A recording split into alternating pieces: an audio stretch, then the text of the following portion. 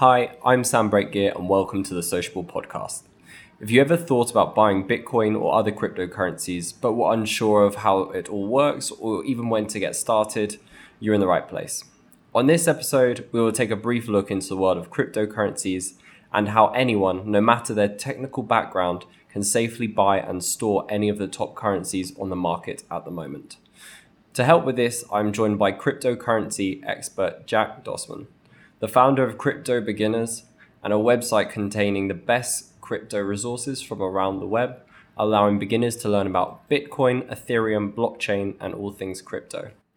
After being frustrated with the lack of easy to digest, trustworthy information online, Dossman decided to put a resource together to make it easy for beginners to learn about crypto and blockchain tech.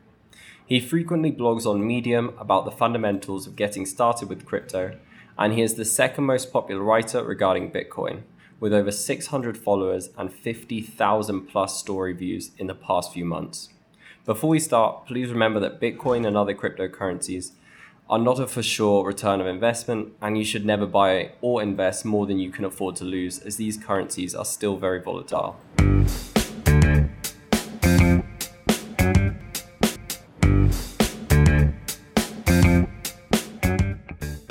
Well, I suppose if we want to get started, would you be able to tell us a little bit about yourself and your background in this area? Yeah, so I've been into crypto for well over a year now. I'm not, one of these old heads in the space, but I sort of started getting into it mid last year and found it incredibly difficult to find information about crypto online. And so from there, just got pretty fed up with everything that was available, so I decided to make my own resource, which basically collects all the best information you can find on crypto online in one place. And sort of been doing that for about 6 months now. Mm-hmm. Yeah. Awesome. So I suppose there's a lot of people out there that might be listening to this. The majority of them might know what blockchain is to some degree or not. But I suppose, would you, with your knowledge and background, be able to give some clarity towards what blockchain actually is, and also the top cryptos that are out there and why they've come to exist? Yeah, so blockchain's a really sort of difficult thing to get your head around if you just hear about it in the news, or one of your friends is talking about how much money they're making. But essentially, blockchain as a technology is pretty much just a type of database. So it might sound, hard to get your head around initially, but it's a type of database that, like all databases, stores information about things, but it's got a couple of unique attributes. So the biggest one being it can be decentralized, which means the database can exist simultaneously across a number of different computers across the world in the same state. And in order for people to put information in that database, they all need to agree on the information that goes in. So everyone needs to have consensus on the information that they're putting in. And also the information is add only. So once you put information in, you can't then edit that or take that information out. So that information exists on that database forever. Mm-hmm. And then a couple of other little things. So the new information can't conflict with what's already added, so similar to the add only.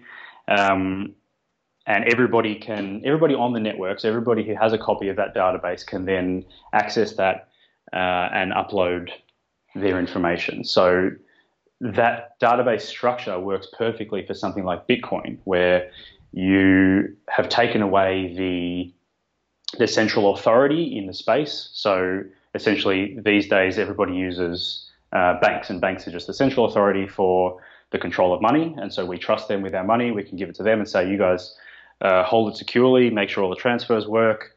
And we have no idea what they do, but we hope and we trust that what they're going to do is the right thing.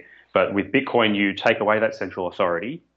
And so the system becomes trustless, essentially, because everybody on the network has to abide by the rules of this blockchain. So the blockchain that sits underneath Bitcoin has a certain set of rules, and everybody who's transacting and moving money around on the system has to abide by these rules. So the blockchain is the perfect application for cryptocurrency.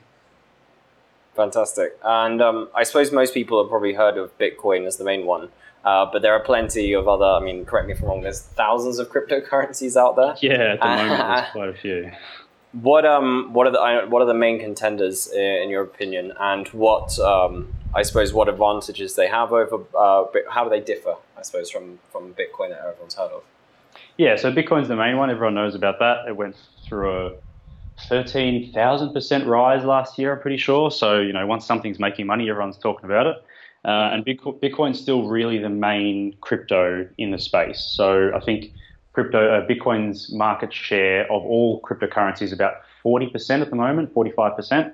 And really, when Bitcoin moves, the market moves. So it's really still the main player in crypto at the moment. But you've got a couple of other cryptos coming up. So one that most people who are familiar with the space would have heard of is Ethereum.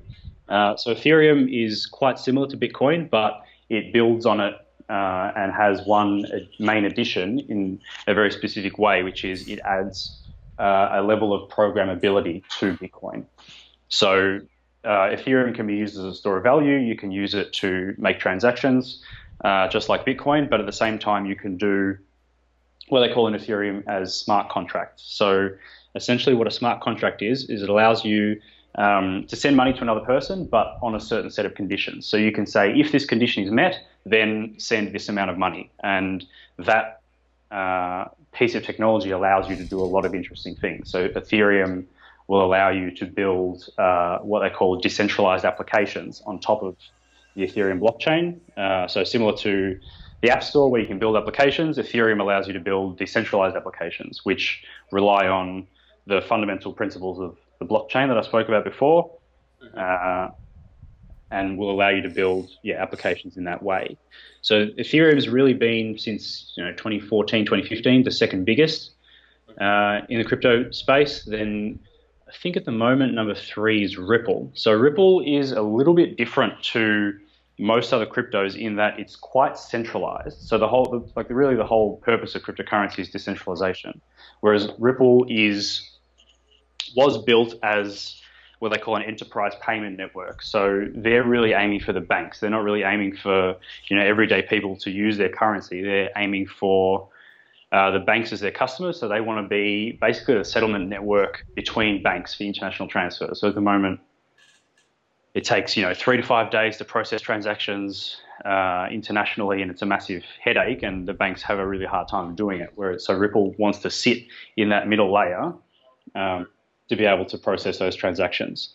There has been a bit of controversy about Ripple, just about their level of decentralization, but I think recently they've released some new software and they're going pretty well. So that's Ripple. Then next up, we've got Bitcoin Cash. So Bitcoin Cash was a fork of Bitcoin in August of last year. And so what a fork is essentially when all the developers of a cryptocurrency can't decide on the next piece of software they want to implement. So if one group of developers says, we want to implement this, another group says, we want to implement that, and they can't agree, they have to basically split the blockchain. So Bitcoin Cash split off from Bitcoin.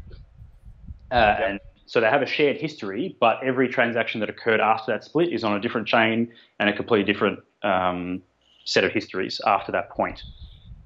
And if you Google Bitcoin Cash, you'll find plenty of controversy surrounding them. There's some very interesting plays in that space. And then you've got some other big cryptos called like EOS. EOS is similar to Ethereum in a way in what they're trying to do. But they're adding on a few more layers of technology, and they have a few very distinct bits of information and bits of software they're trying to implement. Nice. And then you've got Litecoin. Litecoin was implemented by a bloke called Charlie Lee, and so he's always said that he views Litecoin as the silver to Bitcoin's gold. So Litecoin is a sort of lighter, faster version of Bitcoin, but obviously not as valuable. So it's probably more able to be used for smaller transactions because Bitcoin's transaction fees are a bit higher. But because it's not as valuable and there aren't as many people on the network, it doesn't quite have the same weight as Bitcoin. So they're really some of the main plays in the space. You can go on for hours about all of them, but generally the top 10, top 20 cryptos on, something like CoinMarketCap will be the most important ones in the space and ones that are the least likely to be scams. Yeah. No, I see them coming up a lot. I suppose the next thing and I suppose this is the main thing for the podcast. Most people, when it comes to these cryptocurrencies or the idea of buying Bitcoin or getting involved, it can be quite scary or intimidating if you don't have the technical knowledge of knowing how to buy them or where to even get started. I suppose if someone was to come to you or to look on your website and they wanted to get started and just simply purchase Bitcoin, what would you suggest as the safest or easiest way about doing this? Yeah, it is really pretty scary once you first start if you don't have much knowledge in the space. But the dead easiest way to get crypto, get your hands on crypto is Coinbase. So Coinbase is one of the biggest exchanges of cryptocurrencies. It's by far the most user-friendly. They don't focus on traders. So a lot of these exchanges you go onto will be focused on traders, and it just looks like a complete mess, and you just want to run away as soon as you get on the site. But Coinbase is the easiest way to do it. They've got a really simple interface. The sign-up process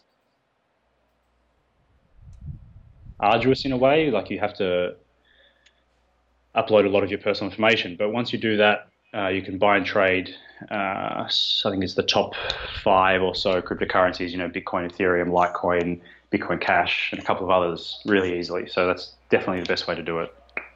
Is it specifically located in, like, can you do that anywhere in the world, or is it strictly for certain countries or areas where you can purchase Bitcoin through this method? The sign-up process will be slightly different for certain countries. I'm not 100% sure if Coinbase will prevent you from signing up if you're in a certain country, but the idea of cryptocurrencies you can buy from anywhere in the world. So Coinbase is one of the easiest places to buy Bitcoin and other cryptocurrencies, but there are many other exchanges that will allow you to do that. So I'd be incredibly surprised if whatever country you live in that you couldn't get your hands on any Bitcoin. Awesome.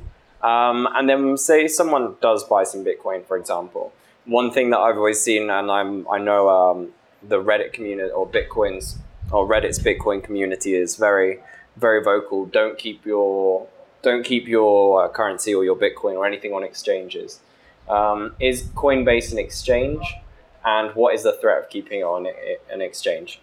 Yeah, so pretty much anywhere online that you can buy and trade cryptocurrencies is an exchange. So the point of not keeping your crypto on an exchange is that if it exists on an exchange, you don't have full control over that cryptocurrency. So if your crypto is on Coinbase, and in the very, very unlikely scenario that Coinbase gets hacked, although exchanges have been hacked in the past, you lose all your coins. So Coinbase is essentially what they call a honeypot, where they have millions and millions of customers, and all their customers, or a lot of their customers, are storing their cryptos on Coinbase. So instead of just hacking one individual and stealing whatever small amount of cryptocurrency they may have, if you can hack Coinbase, then you can steal everything on there and make hundreds of millions of dollars, if not billions. So that's basically the central principle, that if you store your cryptos on an exchange, you're sort of asking for them to be lost. Whereas if you store them yourself, whether that's on a hardware wallet or on a software app, you have full control over that, and you're responsible for your crypto, which also comes with the caveat that you have to be responsible with it. You can't just leave it in the bank like you do currently, or leave it on an exchange. You really have to be responsible with how you're storing that.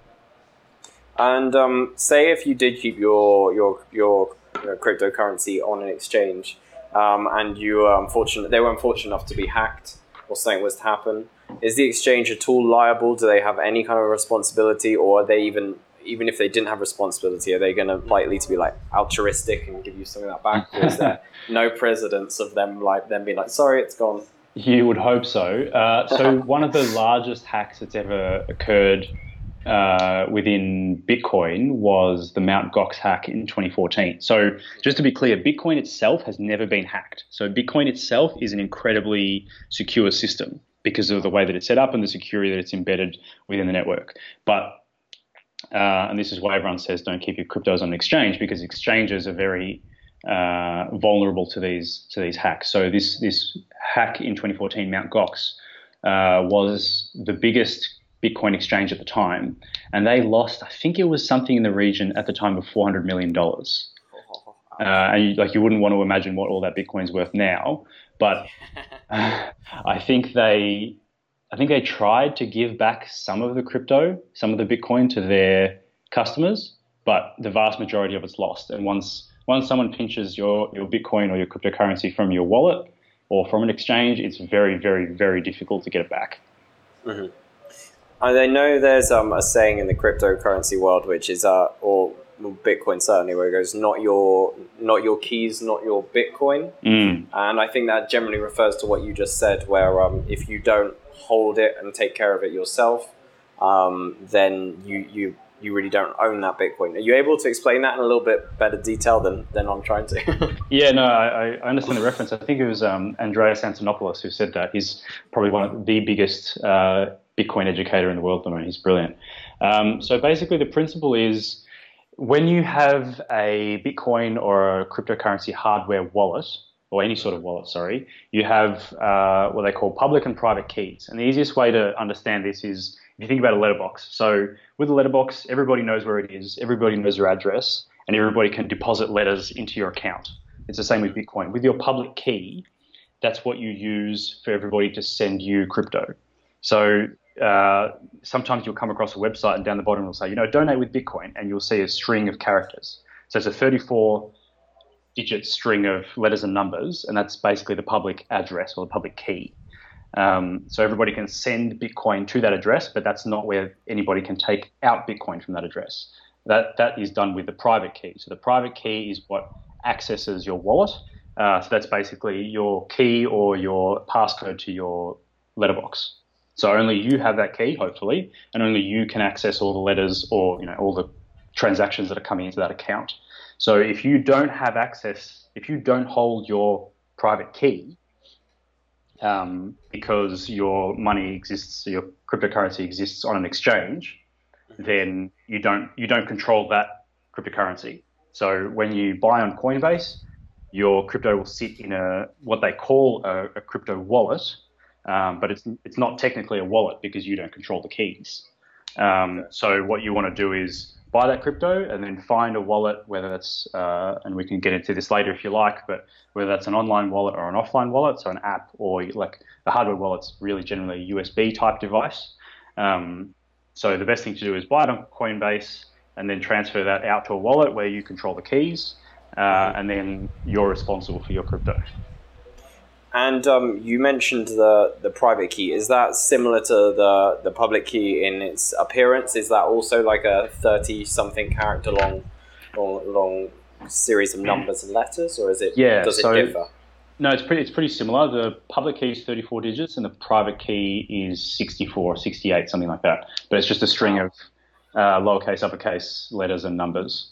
Mm-hmm. So one way to get around, having to memorize 64 digits, and some people do it. So one of the draw cards of cryptocurrency is that you can walk across borders with millions of dollars of cryptocurrency with your private key stored in your head, and so you can really access that from wherever you like if you can remember that private key. So you can walk around with however much Bitcoin or cryptocurrency you can possibly have, without anybody knowing about it, which is brilliant. But one way to get around that memorization of the 64-digit private key, because you definitely don't want to forget it. A lot of wallets will have what they call seed phrases or recovery phrases. So it's a series of 12. I think it's generally 12 words, and they're just like common words but randomly generated that can stand in for your private key. So if you can memorize that string of 12 words, then you can access your wallet. So it's more or less this. Is it some wallets use the private key, and then some wallets just have this recovery phrase that you said, or is it that all wallets have it and then they kind of translate it, or how does that work? How is the compatibility there? Every cryptocurrency wallet has to have a private and a public key, and that's because of the encryption that goes on within cryptocurrencies, and that's where crypto comes from. But to make it, I guess, more user friendly, a lot of wallets will have that seed phrase or recovery phrase that I guess stands in for the private key. Yeah. Cool. I actually recently heard a story where a woman was creating jewelry, and I think they created chains, and they added one word of their recovery phrase to each. They ingrained it into each of the chains, so that way they could carry around their recovery phrase as a chain without anyone knowing. Yeah, and I thought that was incredibly intelligent. Yeah, that's great. But you touched on this earlier, actually, the difference in wallets. Would you be able to explain what wallets exist and what's the difference, I suppose, in user friendliness or security and Yeah, so there are two types of wallets that exist. I'll touch on those and then we can talk about security a little bit. So basically the two types of wallets are online wallets and offline wallets, or software wallets and hardware wallets. So obviously software online, it's easier to use, but you have a greater ability to be hacked. So anything that's connected to the internet is in some way vulnerable to being hacked. It's, it could be incredibly unlikely, but you're just increasing your risk. So online wallets or software wallets can be desktop or mobile apps, or exchanges. But exchanges, like I said, aren't really considered wallets, but it is a way to store your crypto. So you can download Bitcoin specific or certain crypto specific wallets or general wallets. So some of those apps include Jaxx, I think that's a big one. There are a few others that will store multiple cryptos. And so essentially what you can do is you buy Bitcoin from Coinbase, and then you download one of these wallets, and the wallet will have a public address for, say, Bitcoin. Say you bought Bitcoin, it'll come up with that 34-digit string, and then you jump on your Coinbase account, type in that string, or a lot of them do a QR code, so you can just scan a QR code, and then that address will pop up, and then you press send, and then it will send all that Bitcoin to your wallet, and so your wallet will now have access and control over that cryptocurrency. And hardware wallets, obviously similar principle, but it exists as a physical device. So two of the biggest players in this space are Ledger Nano and Trezor. So they both develop, what you call USB wallets. So it looks like a USB device. You plug it into your computer when you want to transfer your cryptocurrency, but it exists offline. So unless somebody physically breaks into your house and forces you to give up your recovery phrase, you can't get hacked, essentially. The biggest risk with those, obviously, is if you lose them. So there's been instances in the past where people have, mined Bitcoin in the early days, made God knows how much money, and then accidentally thrown away their USB device into a dumpster and been dumpster diving for days trying to find it. So if you lose your USB device and you've got a lot of crypto on there, it'd be pretty painful. But they're generally more secure than online wallets, but obviously it's a bit more difficult to use. They're still in the early days of, I guess, user friendliness and figuring out how to most easily allow people to use this sort of stuff.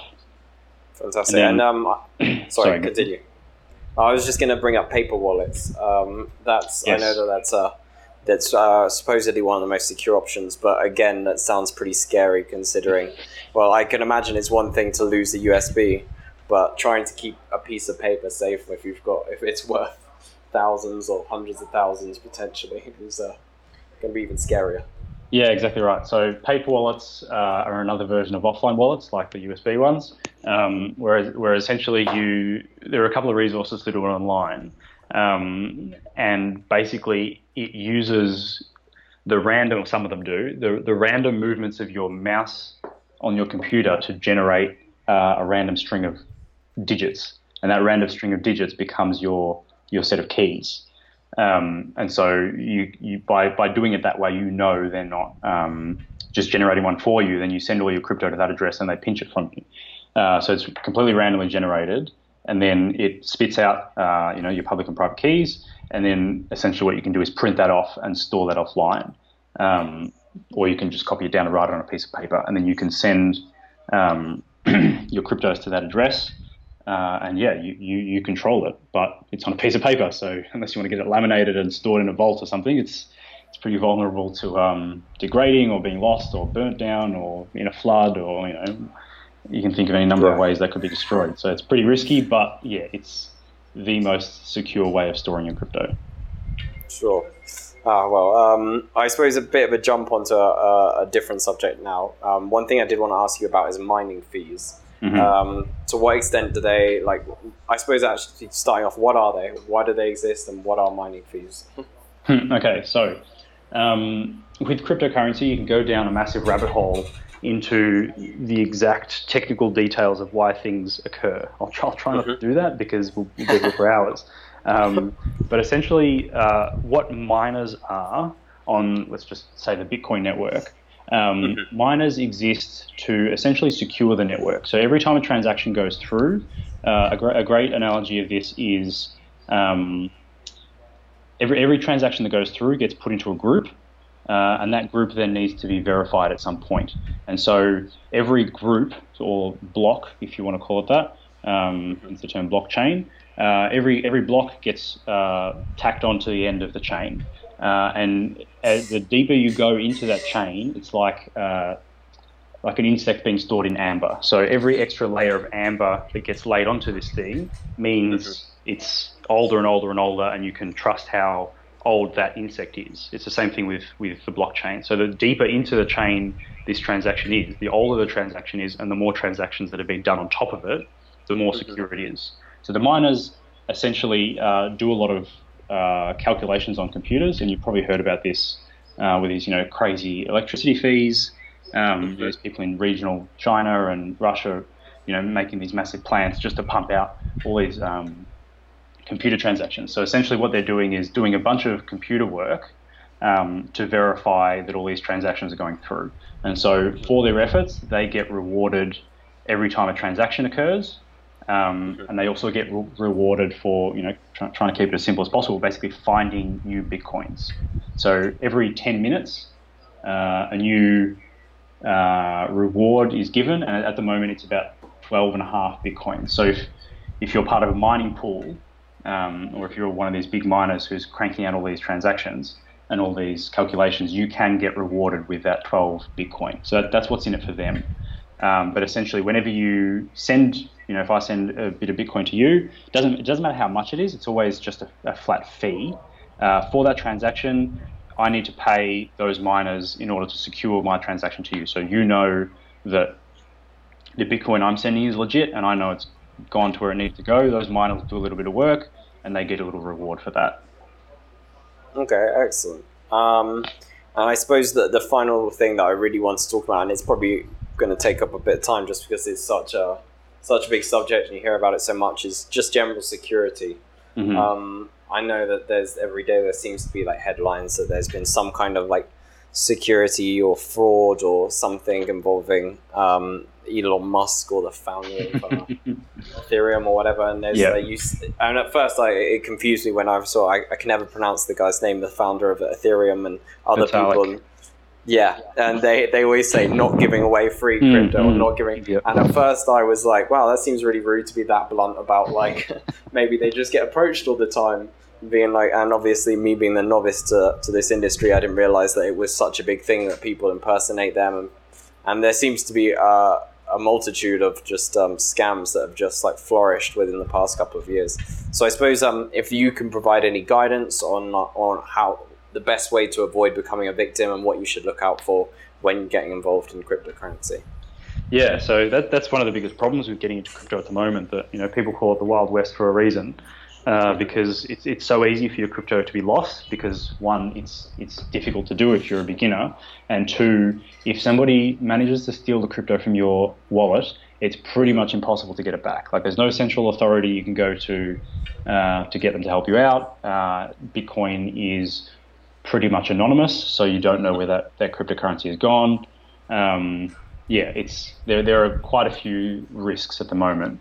But in saying that, it's not particularly difficult to protect yourself, especially if you're not a big name like Elon Musk.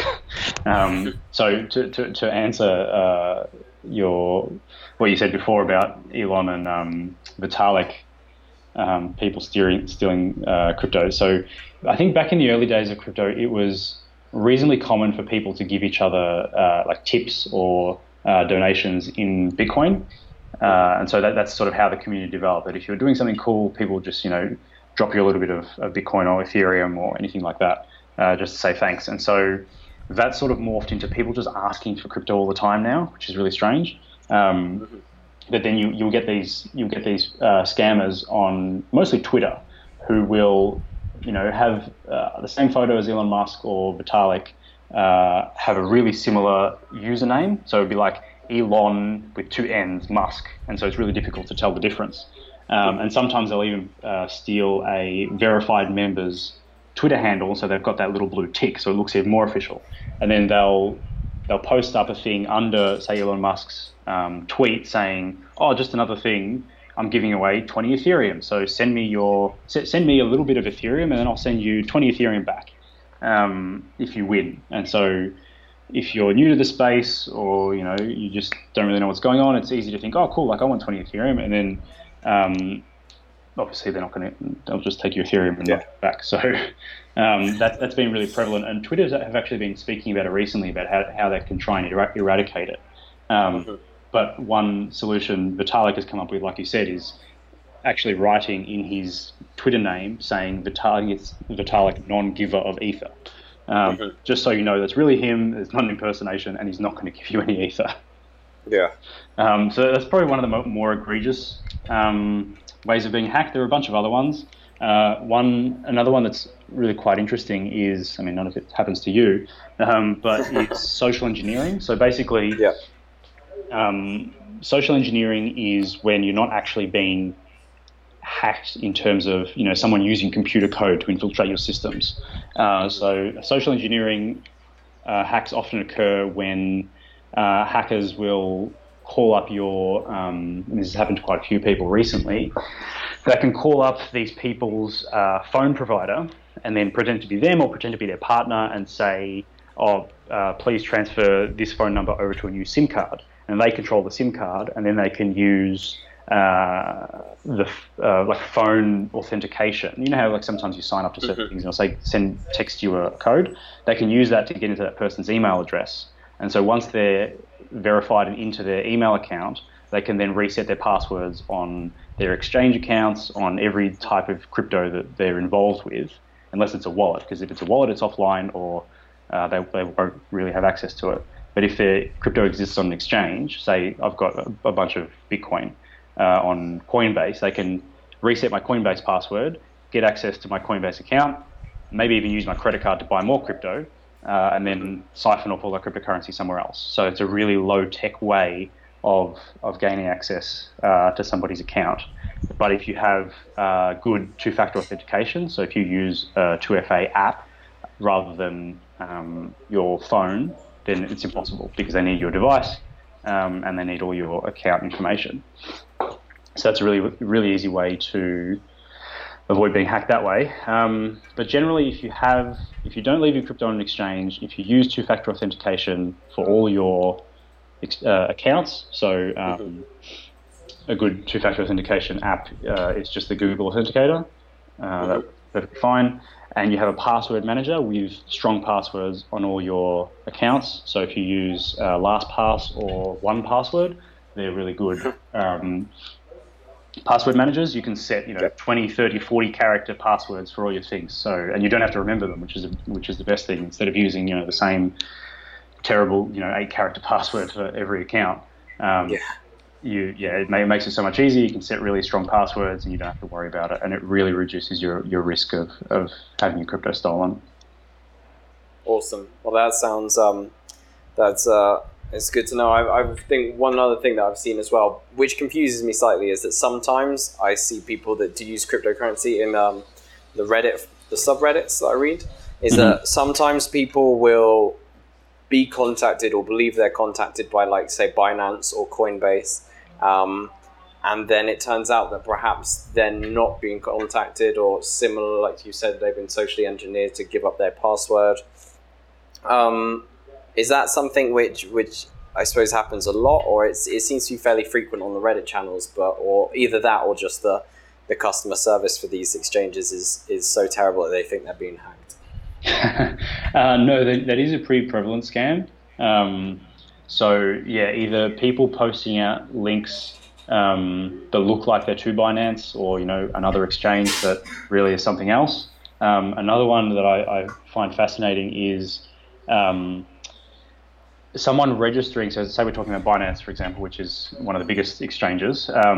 Someone registering a domain name, so a URL that's incredibly similar to Binance, has the same characters, but you can register a URL and have a character in that URL that is like a U, for example, with a dot at the top of it, which is a different character to an actual U. And so people will do that and then pretty much exactly replicate what Binance looks like. But then obviously if you buy crypto, just go straight to them. And the only way you can tell the difference between the real Binance site and their site is that tiny little dot above the U in the URL bar of your browser, which is just incredibly fiendish, but that's the only difference. And so if you happen to get sucked in by one of these scammers, it's really difficult to find your way out. But the best way to sort of not get yourself in that situation is bookmark all your exchange accounts and all the sites that you generally travel to in crypto. So bookmarked, it's in your browser. There's no way you're going to go to a fake site. Good, excellent.